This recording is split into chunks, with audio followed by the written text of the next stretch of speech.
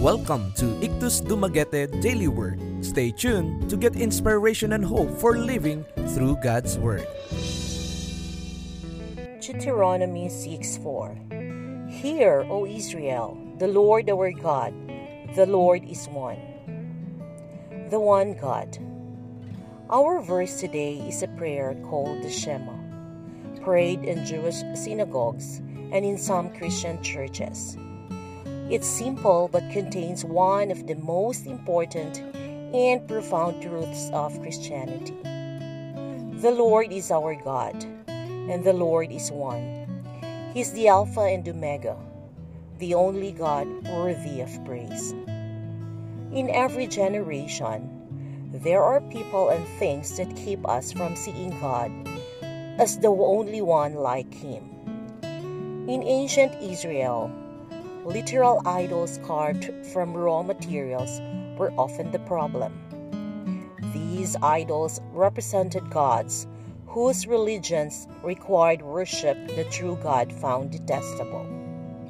It included sexual orgies, human sacrifices, and self-mutilation. Today, these forms of idol worship are rarer.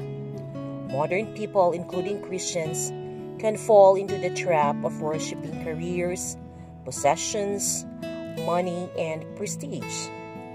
Sometimes our family, home, and security can become idols.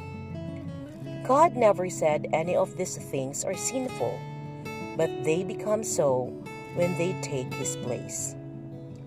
Since it's so easy to slip into idolatry, pray often about whether you're putting God first.